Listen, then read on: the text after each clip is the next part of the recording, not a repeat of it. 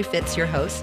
And the goal of our show is to explore a wide range of topics that challenge us to see ourselves, our community, and the world around us that get us thinking, get us feeling, get us imagining, and get us talking. Perhaps also inspired, challenged to go out and do something or contemplate a new idea in a new way. So today, we're going to have an interesting conversation. I'm very much looking forward to it. We're going to be talking about religion. Now, sometimes liberals get a little uncomfortable with the idea of talking about religion. Sometimes it feels like conservatives have sort of taken the ibby-dibby on God and make it feel like conservatives are the only ones that really can talk about God, and that liberals are often contrasted as either godless or the furthest part of the right wing, sometimes can even create an antichrist or Satanist view of the liberal spirituality. Michelle Bachmann had an interesting comment about a year ago, considering liberals are letting the Antichrist come to power. And the whole notion of the one world was really the foreshadowing of the demise of the world that we live in. Well, I want to advocate that we can still talk about God, that we can explore God, and that we have ideas about God. And even though we sometimes may feel uncomfortable talking about our spirituality and religion, there's room for discussion about liberal theology.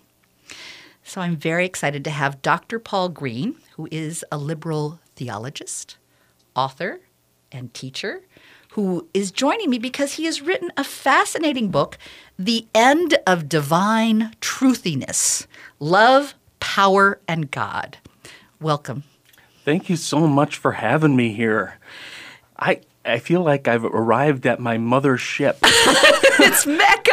I love AM 950, so thanks for inviting me. I'm looking forward to it, too. You know, there's a great story about how we did get connected, which I think is a great tribute to connections as sort of a concept. About 3-4 months ago, we were doing a show, and we had the Center for Victims of Torture, and we had the theater group Park Square talking about Uganda. And there you were, sick at home, listening to your beloved AM 950. I had you to keep me company, is what it was. And it was this beautiful moment where I was perfectly available to call in at the moment that the call-in was required to win the tickets. Exactly. So then I hear back from the executive director. He goes, I'm so glad that this guy got the tickets. He's home, sick in bed, and he's never been to Park Square. That's great. We love having that opportunity to have folks get to know our new our Park Square Theater. And I needed to know about Park Square Theater. Anyway, so that's why you do what you do. Well, so it doesn't stop there. So of course not. You went to see the show, and you enjoyed the show. The show is all about power and love and God and God's how religion impacts Uganda. So it was a powerful piece, and so I thought, well, that's great. I hope the guy liked it. Don't know who he is, don't know his name, but great because it was all given over to Park Square. Well, then lo and behold, I'm at the Blue State Ball. And you come up and go, oh, I got tickets to the Park Square. I went, oh, you're the guy who was sick at home.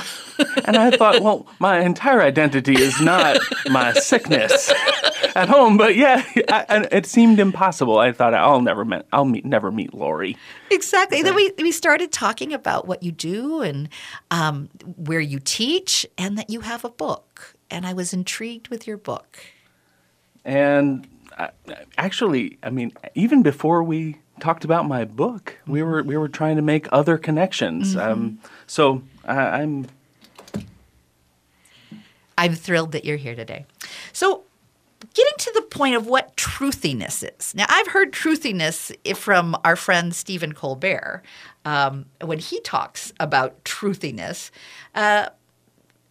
There's a definition that you've used to kind of look at what you do with your book. But before we go there, I just want to give the audience a little bit more background on you. You love interreligious theologies. You are into the philosophy of organism, liberation ethics, social justice, Buddhisms, Christianities, monastic spiritualities. And after years of teaching religion and theology on high school and college campuses across Twin Cities, you're now a full-time assistant professor of theology at St. Kate's in St. Paul, Minnesota. And I also want to mention that you do love sunsets and twilights over Minnesota lakes, and that makes your heart sing. Yes, and I promise I won't sing. Yeah, no. So the book, The End of Divine Truthiness, is it's not only a Christian theology. It also is a dialogue along with Taoism and Buddhism, trying to see our way to a more generous, more loving approach to ultimate reality, to God, right? One of the things that struck me when I went to your website before I even started to read your book was this quote: "Too many theologies cast God either as the tyrant whose loveless power lifts up the mighty, or the victim whose powerless love sends the poor away empty." Sort of a scary storyline of God. Well, there's a long history of sort of God being in the hands of people who are misusing the very idea of God to promote their own power. And then we see real impacts of that in real human life.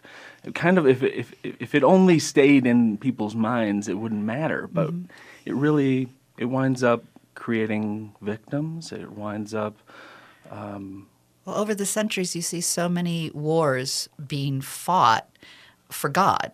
And either you're on God's side or you're not, or you have two different versions of God. And if you're not part of the tribe that wins, then your God doesn't exist. Yeah, it sure seems like I can imagine God protesting a bit about how God is used and abused in that way. And in his name, I get it again. The idea of God being male is something I want to get to later.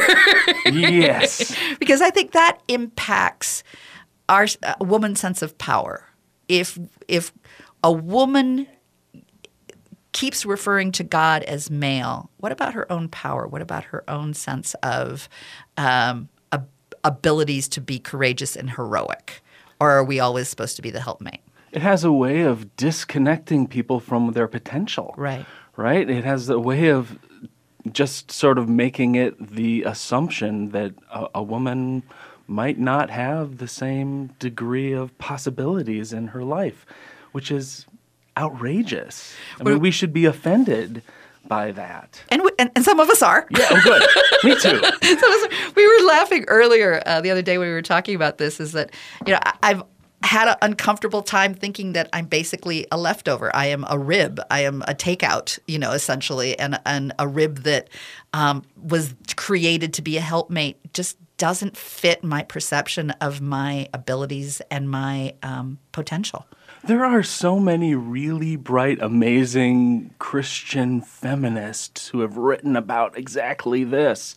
There's this way in which that story almost turns Adam into the mother of Eve. Right. I mean, what does that do when we're saying, as many religious traditions have, that the principal place for a woman is to be mother, but in this originating story, that role is even taken. Yeah, we're some sort of drafted from the DNA of the rib. Yeah, okay. So, but oh boy, I think something lots of folks don't maybe even realize is that there's really we're talking about the Christian and Jewish scriptures, and we're talking about the book of Genesis, the first book, and there's these two really distinct stories of how creation happens. And the first one you come across is that 6-day story, and the seventh day is rest, and everything is good until you get to people. And people are created at the very end, and they're created very good, right? So it's this crescendo through creation that gets us to the best, and it's people, created in the image and likeness of God, right? And then the next story is just sort of soldered on to that first one, and it's an older story. And in that story, people are a person is first, and then the second person is somehow regarded as less. And that just sort of goes against the whole crescendo idea of we keep getting better and better. Like you have to pick a logic. Yeah. Either last is best or last is worst. You can't have it both ways. Right. That's what I think. Right. So it gives me great hope that as we explore liberal theology and that there can be a place for God in liberalism, an idea of what we imagine God to be, and not displace it with just assuming that there is no God, but what can there be as a God? And I'm looking forward to exploring that with you, Paul. this, if we know anything about the world, we see that it is in progress. It is in motion. It's on its way somewhere. So if God is the source of a world that's on the move, that's growing and becoming and in every moment, if that's the kind of world God made, well, maybe it's a reflection in some way of who God is. Maybe God is on the move and on the way and progressive. Can I say that? Yes, you may say that. This is a progressive radio station, so Hooray. I'm delighted that you say that. We're going to be talking about the definition of truthiness. Okay. And then after that, we'll be talking about interrelatedness, which I believe is very progressive as well. So stay tuned. This is going to be a fascinating conversation. I'm glad you joined us here on AM 950, the progressive voice of Minnesota. The Spring St. Paul Art Crawl, presented by the St. Paul Art Collective, will be running April 27th, 28th, and 29th. This is a must-do experience that you will love. Over the weekend, you'll have the chance to explore a wide variety of art while touring through local artist studios, lofts, and galleries. Hosting over 350 artists, up for purchase will be paintings, photography, pottery, sculpture, fiber arts, and more. The Art Crawl sprawls over 34 locations. Join the Art Crawl and discover outstanding art for you to own. When you buy local art, you're providing to artists so that they may continue to create the art we love. The Metro Transit is supporting the local art community with free transit passes. Download your pass to ride buses and light rail for free during the Art Crawl. Be sure to get details at the stpaulartcrawl.org. That's the stpaulartcrawl.org. Connections Radio Show is all about tapping into our hardwired hunger to connect. We examine meaningful connections to ourselves, our community, and the world around us. By opening the door to innovative insights by a wide variety of interesting guests, we'll make the connections to something bigger than ourselves. Join me, Lori Fitz, your host of Connections Radio Show, and together we'll make the connections. Saturday mornings at 9 a.m. on AM 950, the progressive voice of Minnesota. Connections Radio Show wants to feature your favorite nonprofits as well as the arts that mean the most to you. Do you have a nonprofit you care about or an artist that you'd like to have featured on Connections Radio Show? We have very reasonable advertising and sponsorship packages that would provide for an on-air segment or perhaps a whole show. Interested? I'm Lori Fitz, and contact me at fitzradio@gmail.com. That's fitzradio@gmail.com. I look forward to hearing from you. Hello, AM 950 listeners. I am Tabitha Montgomery, Executive Director of Powderhorn Park Neighborhood Association, taking a moment to extend a very warm invitation to our first annual Powderhorn Shark Tank competition, where our stellar panel of jurors have already selected several dozen amazing ideas from local makers, hustlers, and entrepreneurs from across Minneapolis. So mark your calendars for Saturday, May 19th between 2:30 p.m. and 6 p.m. at Powderhorn Park Recreation Center, where you can join the fun and cast your vote for your favorite ideas across our expanding, emerging, and startup categories. You can also plan to enjoy the Shark Tank Marketplace, which will be stocked with many local businesses, and also connect with a dozen or so business resources in our speed coaching zone if you're also working on your own big idea. See you on Saturday, May 19th.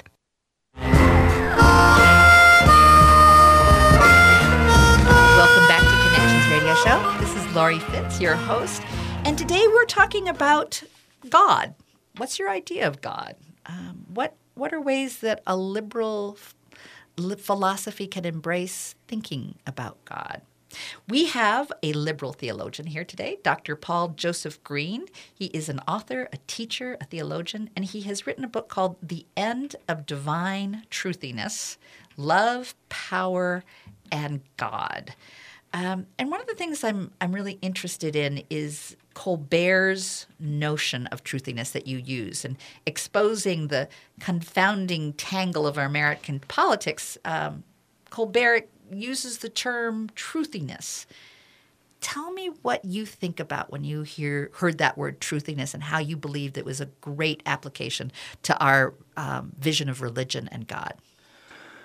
Well, Colbert he's leveraging satire. He's leveraging laughter to help us get through the most difficult stuff. And I do religion and theology as my everyday existence, and so usually the folks I am talking to about this stuff are the difficult stuff they're wrestling with is about religion and God. And the certainty. I think that's something that Colbert does so well, is that don't tell me the facts. This is what my gut tells me. So I'm going to go with my gut. And it's going to be more important what my gut tells me than what facts are. Yeah, Amy, he jokes that he apparently means for it to be serious by his character. Right. That the people who like facts in books are factinistas. Yes, a factinista is just great.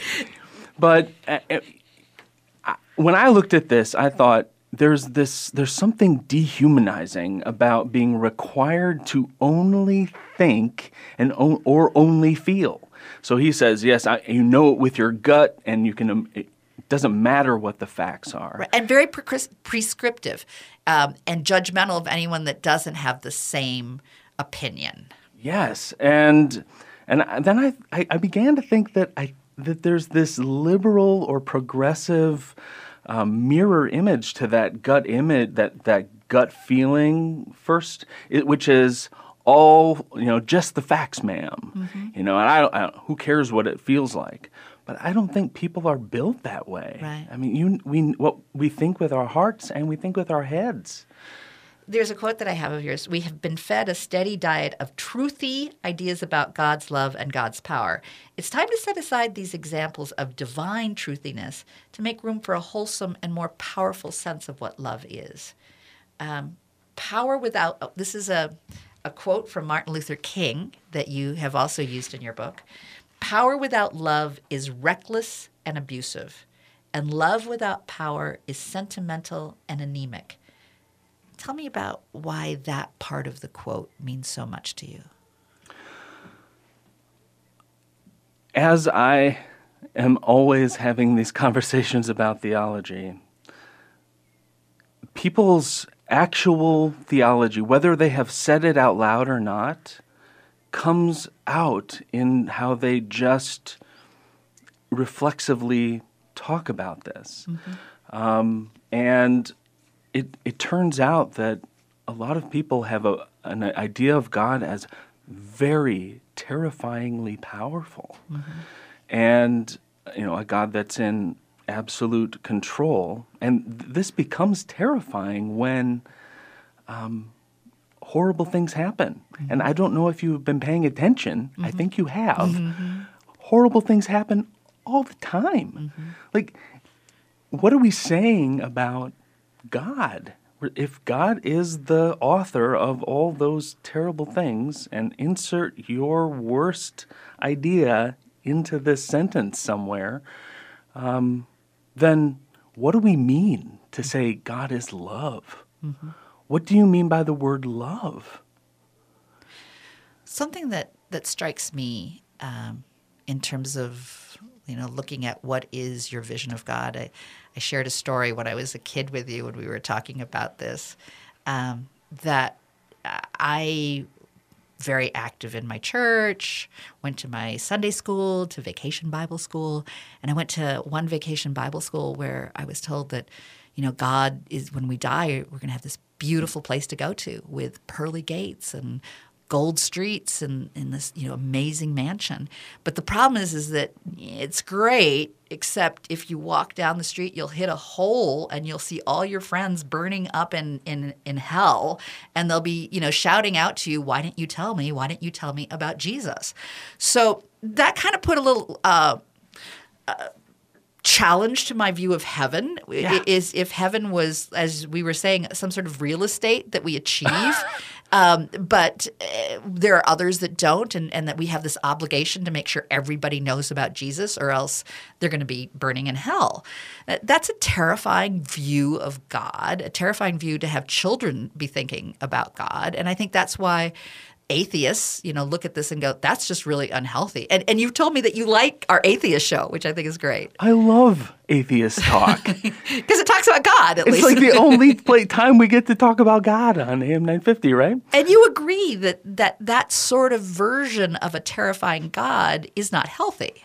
Well, I mean, and even it calls into question, what do you mean by heaven? Mm-hmm. Because it sounds a little bit like hell to me, right, to be forced to witness people I love suffering. Right. Like, I can't think of a worse, and not to be able to be with them, to comfort them, being that separated out. I mean, it sounds like hell to me. Right. And the fear of the responsibility then to make sure that you tell all your friends or else something terrible happens. But then also you're trying to recruit them into your club. Right. You got to be this club, and this is the sure way to get to heaven, and that there is only one way to get to heaven. So the thing that's so alluring about that one way is that it feels really good if you're in, yeah, right? Who doesn't want to belong? Who doesn't want to be on the ends? No one wants to be on the out. No, even if it isn't literal hell, like, you don't want to be separated from the thing you value. And it influences us and the impact, like we've talked about, it socializes us to believe that there is an other to be afraid of. There's an other that if you're not with us, you're against us. And if there is an other, there's a pity, but there's not really a connectedness, that person's not part of the club. And if we know anything about the world by looking at the world, it's that the only thing we're not is disconnected. The only thing we're not is the absolutely solitary individuals floating in non-entity. Mm-hmm. That was the weirdest thing I ever said.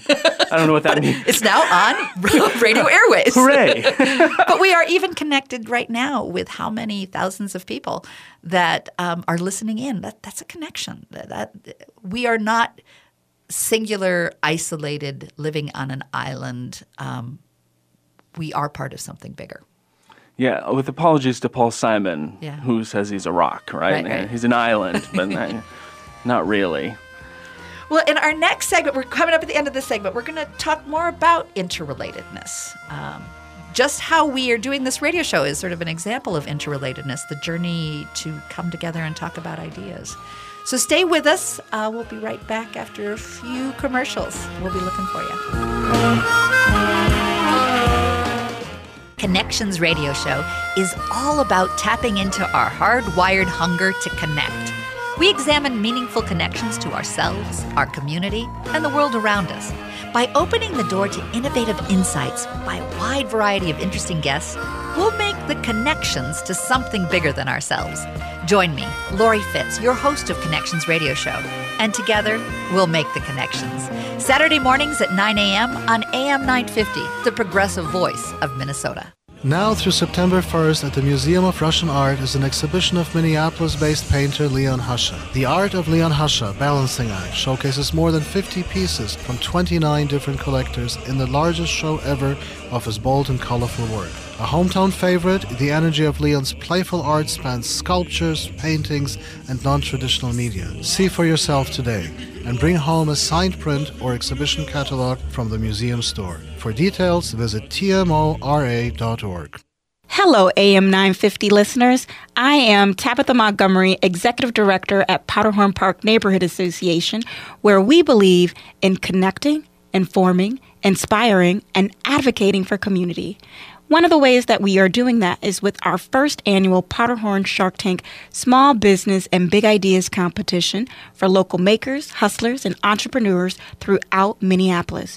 Don't miss your chance to submit your application online at ppna.org/Powderhorn Shark Tank.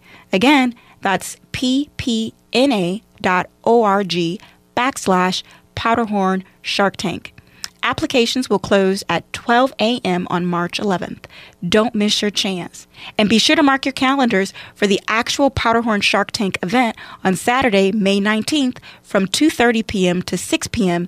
at the Powderhorn Park Recreation Center. See you there. When is the best time to talk to your family about staying in touch during a disaster? When floodwaters reach your door? When wildfires are engulfing the edge of your neighborhood? Or an earthquake is destroying buildings? When a tornado is tearing through town? Or a hurricane strikes? Or is the best time perhaps today? During a disaster, you may not be able to stay in touch with your family or friends as easily as you think. And it's not always as simple as using your cell phone. That's why now is the time to take action. Go to ready.gov/communicate and make your emergency plan today. Don't wait. Communicate. Brought to you by FEMA and the Ad Council. With your AM 950 weather, I'm Brett Johnson. Look for sunny skies today with a high near 57. Tonight, clear with a low around 36. Sunday, sunny with a high around 69. And Monday, partly sunny with a high around 81. Specializing in Szechuan and Peking dishes, the Great Wall Restaurant has been providing a delicious taste experience of authentic Chinese cuisine since 1981. And they have takeout available too. The Great Wall Restaurant's located just north of 50th in France. Details at eatlocalminnesota.com. Welcome back to Connections Radio Show. I'm Lori Fitz. Today we've been exploring the end of divine truthiness, love, power, and God. That's a book that's been written by Dr. Paul Joseph Green, who is a teacher, a author, a professor at St. Kate's, and has some wonderful ideas with a liberal theology of love. And in this segment, I want us to talk about love. What does your kind of definition of love mean? And then maybe we even touch on the question that always comes up, well, if God is love, why do bad things happen? And how do we explore what we perceive as bad things and be able to still look at love being something that brings us together? So, Dr. Green. Yes. How do you see love? How do you see God as love? So, my beginning point to think about love is to ask the question, what about relationship? And what is it that we know about relationship? You know, and that the thing if there's anything that approaches a universal wisdom across religions and philosophies and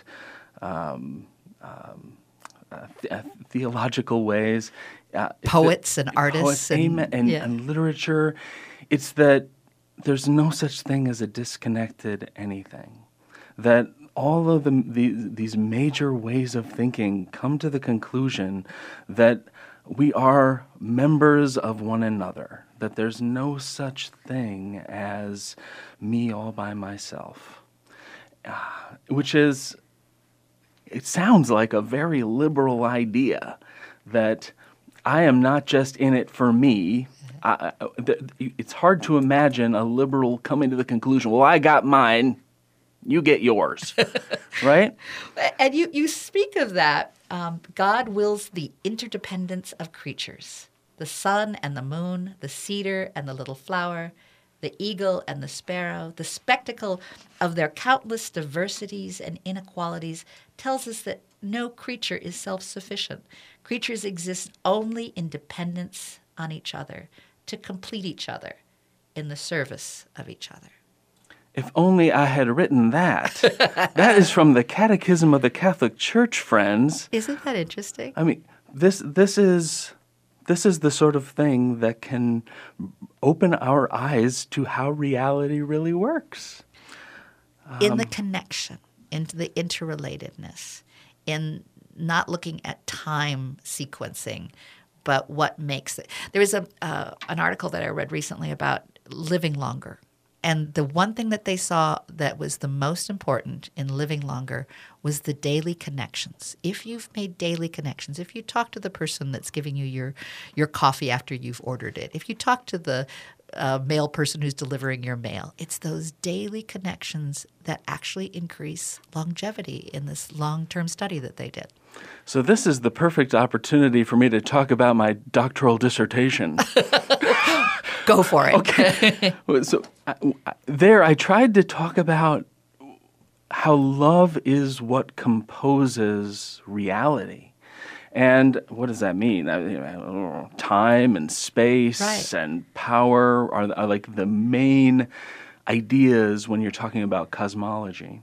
And when I started to do my research and go through my project here, what I discovered is that there's this way of thinking about time that it's very relational. It's a way of thinking of how the past has to give itself to the present, and the present has what it has, but then it has to hand it off to the future. This is a receiving and a giving, And I thought human beings can kind of make that more intense, make it better by gratefully receiving and generously giving.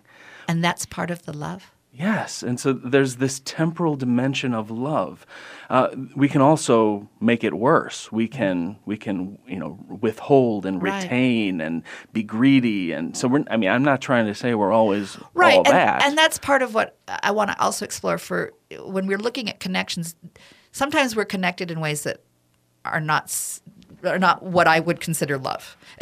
Right. and I do think things like greed. I've always thought that greed is probably the greatest sin because that's what really separates us from each other and want something more from someone and less. So how do we look at bad things that happen? How do we if we can be connected with love? We have evidence that we don't always connect in love. We have terrible things happen. There's Sandy Hook, where children get killed. That's not love. So, boy, all the promise of what it means to be human and what it means to have the real experience of love, that comes with the rise of risk. And so I would like to say risk and promise rise together and they fall together. I mean, there's not much promise for a piece of granite. I mean, it might look lovely in my kitchen, but there's not much real promise for this lump compared to my new nephew. But there's also great risk that comes with that. And you just can't have one without the other. And I think it's the dynamic of loving has to account for the possibility that it won't be reciprocated. It won't be mutual. Or losing. Oh, right. Yeah. The other sort of side of love that's written into the universe, I think, is space. And I look at space as created relationally by the connections of the creatures, all the beings. And I say that there is some space for the sacred individuality of one, but also in communion with everything else. And that there's this distinctness and there's the union. And it's this constant tension. If you go in one direction or the other, if you don't make room for another individual, this is the breaking of bonds. So in human terms, I call this the sacred solitude of the individual and but that can only happen in solidarity with others. Which it seems like it's almost a paradox that how do you celebrate your solidarity and your individuality at the same time? You cannot have individuality unless you are in union with others. Because, I mean, I guess this is a liberal idea that I don't make everything that I call me. Mm-hmm. I make almost none of it. Like even, I mean, we're having hopefully seems like very awesome discussion here, and we're thinking great thoughts, right? And I think, oh, that's my thought. But it's also a shared experience. I don't get to have this thought if there's no trees making oxygen. Mm-hmm. I mean, I am the grateful recipient of that great gift that makes it possible for my blood to be oxygenated and for us to have this conversation. If I think I am totally separate from the rest of this world, if I think I am disconnected and I'm great all by myself, maybe I should just hold my breath for a while. And be reminded. Exactly. And when we think of things that happen that are horrific. So getting back to if there was a horrific instance, it's easy to create, well, that's just an other person. You know, that's a person who has this defect that does this. How do we look that we're even connected to that person who has made these decisions to do harmful things? And what does that mean in loving even the individual and knowing that there are challenges and horrors within that person's life that allowed them to make that choice? Thich Nhat Hanh, great teacher to me, though I've never met him, talks about how he is not separate from the girl who is raped. He is not separate from the person who rapes the girl. Like, we're all in this together. Mm-hmm. And that if we forget that other people suffer, and if we think that I am the only one who suffers, then suffering is going to pour out from me. It's when we can make that connection to the other person and realize that I can be a healing balm in your life, and I might need that too, that we meet each other in love. Mm-hmm. You talk in your book also about agape, a love that doesn't expect anything in return. And yet you argue a little bit for there should be some reciprocity. By being alone and just giving love out can almost be disconnecting. There's this thing that's happened in theology where the philosophical ideas of God as omnipotent, omnipresent, omniscient, all the omnis, right, have sort of taken over, even in Christian theology, have sort of, in a way, supplanted the biblical God, who, by positing this God who's completely perfect in God's self, separate from everything else, and that the only direction of God's love is out. Like God only, so then and we're to model that right. We're supposed to just love and expect nothing in return, because that's our linear path that we're supposed to take. Right, but boy, every love relationship I've ever had has had to have some give and some take. Mm-hmm. Like there's, there's this thing that St. Bonaventure writes about when he's writing about the life of St. Francis, and talks about the open hand. And the open hand is this, I think it's the most apt and most beautiful image for what real love is. The open hand is welcoming the hand of the other person to join, but it also allows that person to let go. Mm-hmm. The open hand is the hand. So that's the solitude and solidarity. Yeah. We can grasp hands, but my hand is open, and you can go be you too. But the open hand is the hand that gives, and the open hand is the hand that receives. Like it's connected. It is. It's for me. So when I try and think, is what's happening here loving? I think, well, what's the hand doing? Is the hand grasping? Is the hand withholding? Is the hand retaining someone, holding someone back? Those might not be love. So love can be something that you can check into from moment to moment. Are the decisions that we're making allowing for a connection? And connection itself, can that be the love? Yes, and here's an important thing as the music begins. God, I think, must be something like the love we're talking about. Maybe God can receive the joy and the sufferings of ordinary creatures into God's life. And we'll keep talking about God. We've got one more segment left of God, so stay with us here on AM 950, the Progressive Voice. Hi, I'm Damian Strange, Executive Director of Northeast Minneapolis Arts Association, NEMA, and I'm personally inviting you to Artworld May 18th through the 20th. View artwork of over 650 artists in every medium at more than 50 locations throughout Northeast Minneapolis, including studio buildings, art galleries, homes, storefronts, and local businesses. The Artist Open Studio Tour may include demonstrations, mini workshops, installations, and special exhibitions. Studio tours offer a great opportunity to ask questions, discuss techniques, experience art firsthand, and purchase unique artwork directly from artists. Artworld gives you a unique opportunity to meet the artists who make our community so vibrant and invest in our art community by purchasing artwork that you connect with. For more information, go to NEMAA.org. That's NEMA.org. Looking forward to seeing you at Artworld.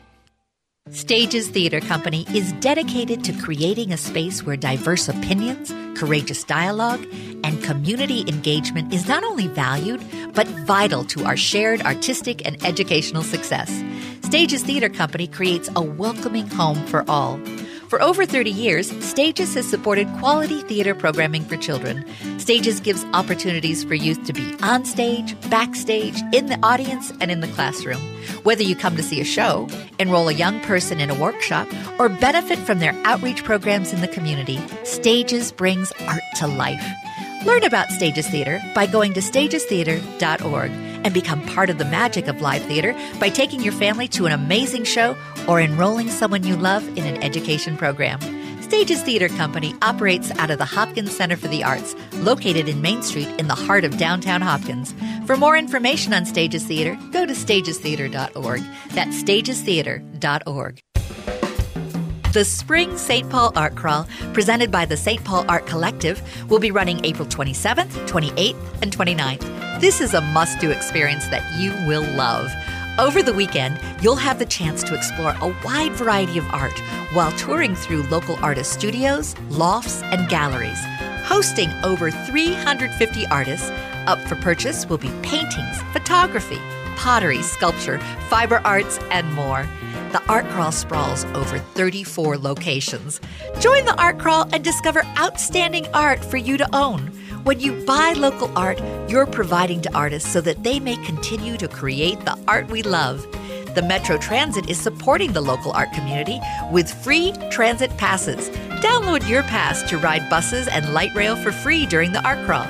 Be sure to get details at the stpaulartcrawl.org. That's the stpaulartcrawl.org.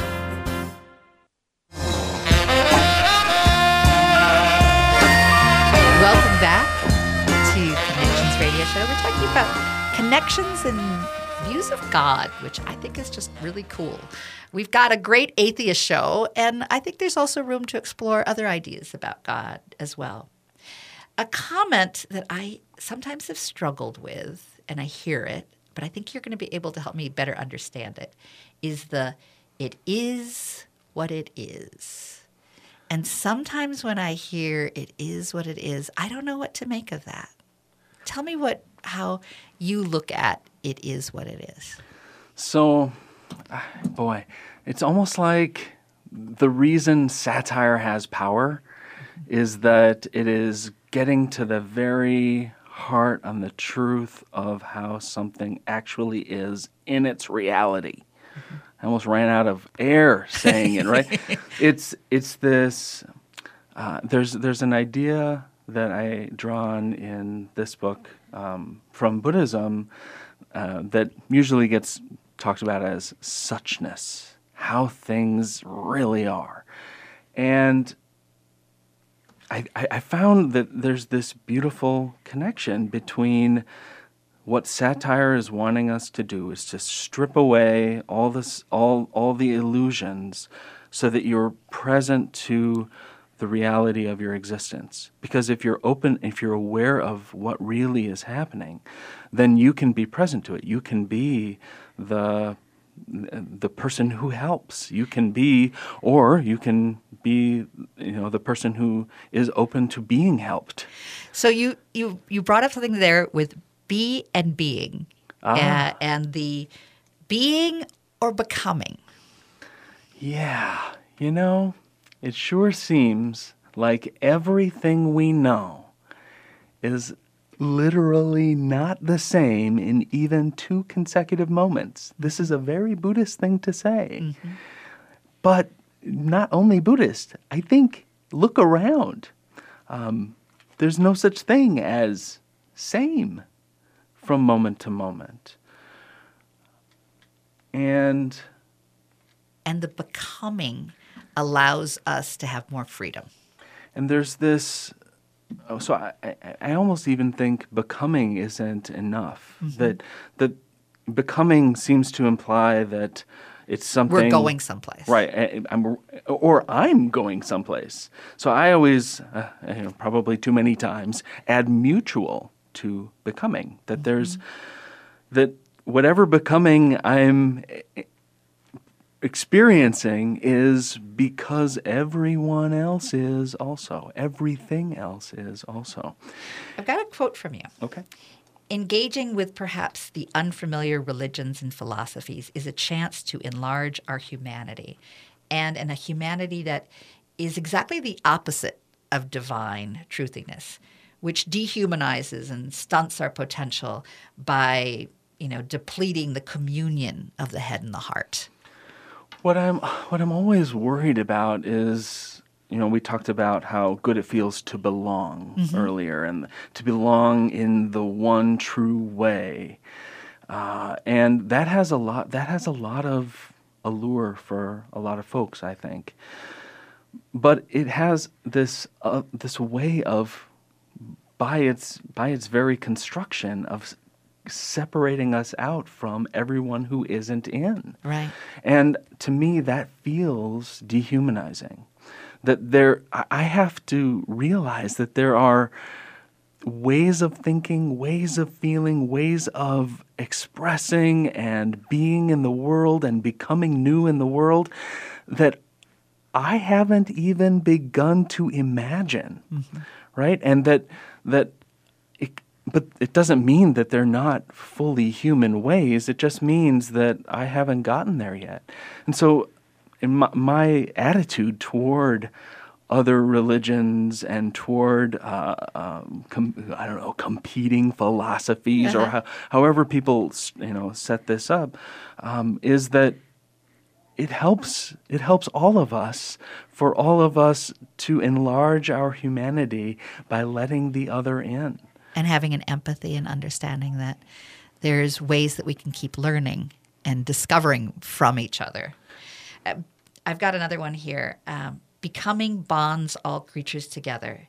In fact, the connective power of becoming is the essence of Buddha's teaching that describes, is it Tathata?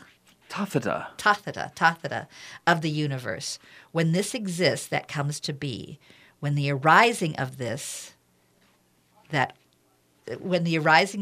when this does not exist, that does not come to be. So it gets a little confusing for me, but what I understand it is that as we are connected, we continue to complete each other with our discovery.